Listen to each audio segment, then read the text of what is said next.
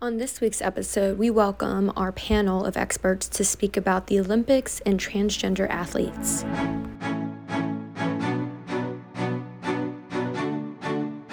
Let me start with you, Cynthia. What is the unfair advantage? What impact is it having, not just in the Olympics, but all across this country?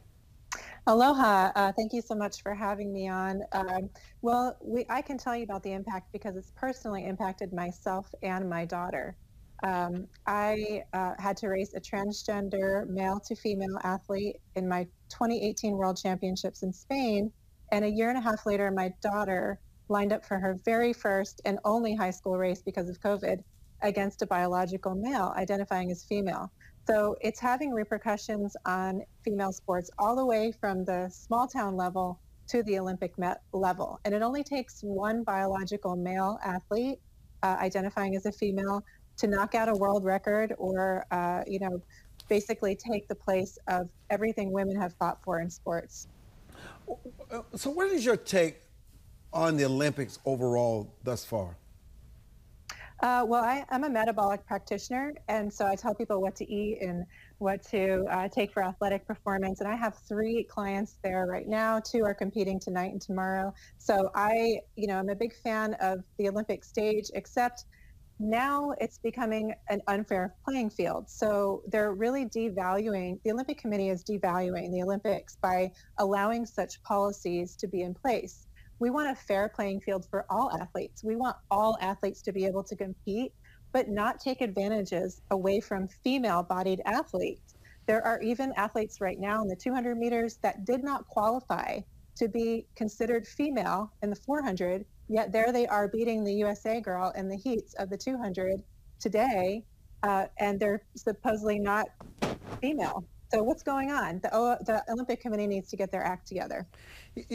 Patricia, I'm just actually somewhat just shocked that we're even having this debate because everyone talks about follow the science, but we don't follow the science when it comes to biological males playing in women's sports. Should they have their own category?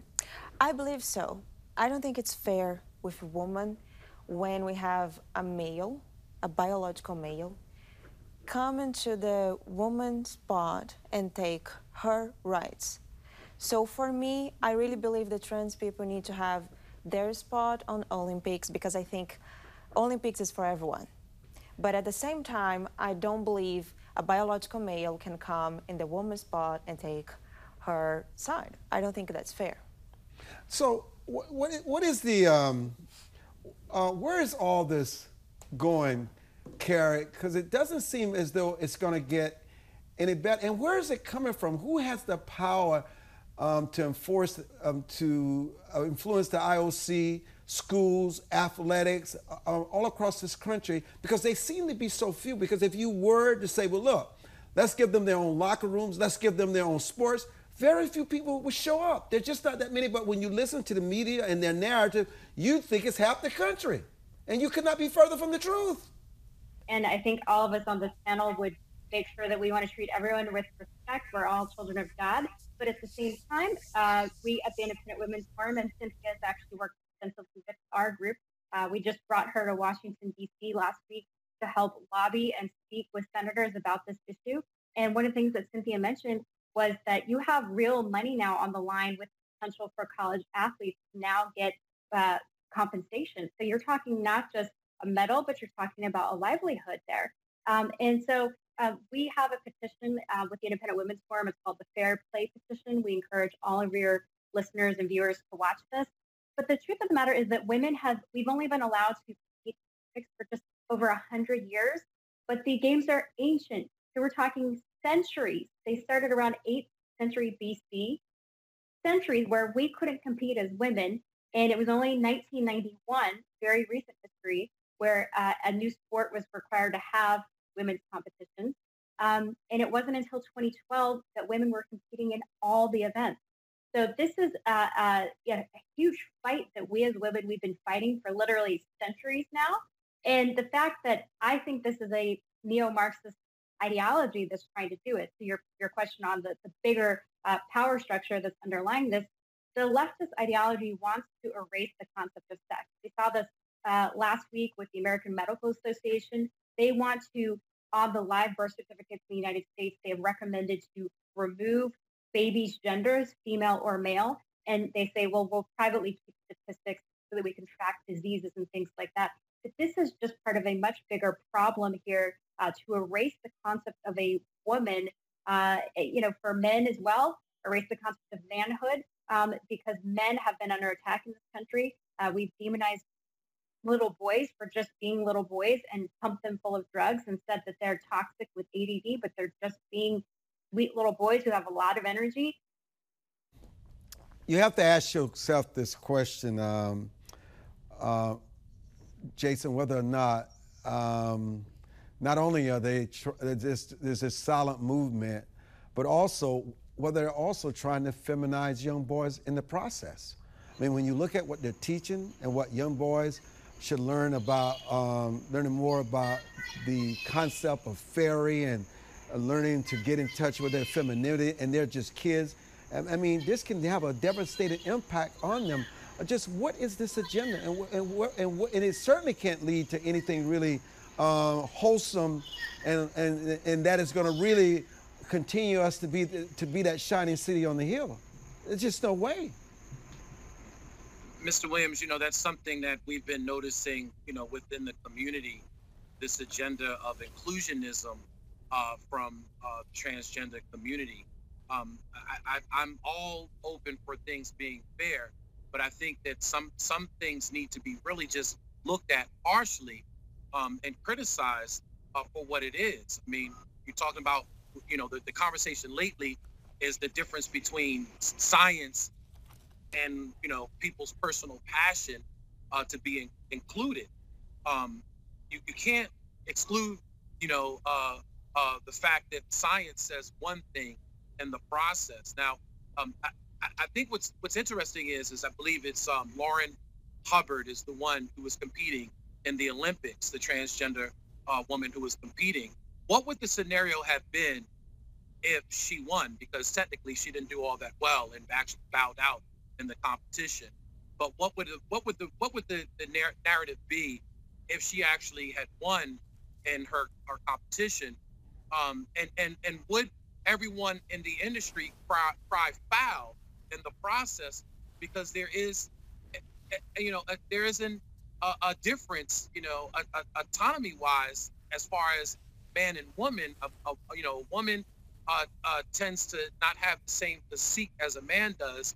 And even if you're transitioning into a woman and you're taking hormones, it takes time, for these hormones to kick in. You still have those physical abilities of a man. And so I'm just wondering what the conversation would have been if Miss Hubbard would have won, and would folks have had to scrutinize that win, and maybe even should we have had to add an asterisk to that win in the process, because there's definitely some sort of unfair advantage, when you have a man who was born a man who is now competing in a women's sport against women who were born as women. I mean, there's definitely a disadvantage here. Patricia, what he's talking about is this gender identity in sport, and is the playing field level. And I noticed even on the show tonight, and I know this has to do with respect. People don't want to discriminate and make people uncomfortable, but people go out of their way to say, I don't want to discriminate. I accept all people in their choices.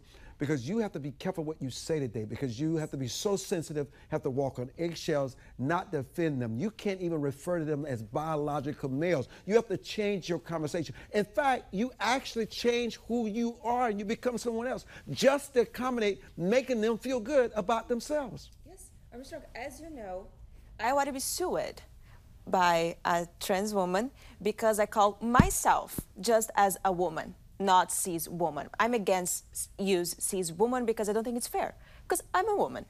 And they sued me for that. I don't have my right to talk about myself as a woman. And for me, we need to have alignment about everything.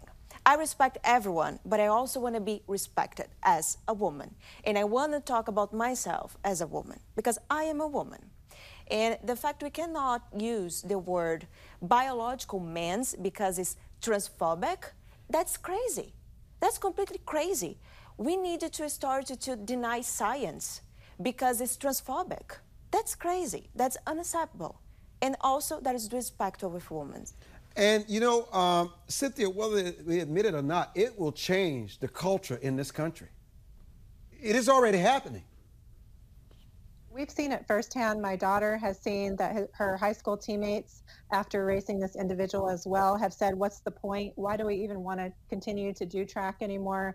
I feel the same way about why am I going to go to a world championship if it's not a fair playing field? What am I competing for? And eventually you're going to see the girls fall off. We're already seeing girls not going out for sports because they think that they don't have a fair shot at this. And let me be clear, even after hormone therapy and gender reassignment surgery, science shows us that male-bodied athletes still have an advantage over female-bodied athletes, even after 2 years of hormones. So I think the narrative being pushed in most media, mainstream media, is that hormones make it fair. And people who are on the fence and they're not sure what's true, they think, well, maybe this is right. But I'm telling you that if you actually read the science, which really it should be common sense, but if you read the science, it's there, even that we're not just hormones.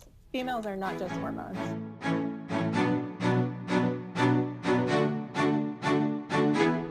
Thank you for listening to this week's episode.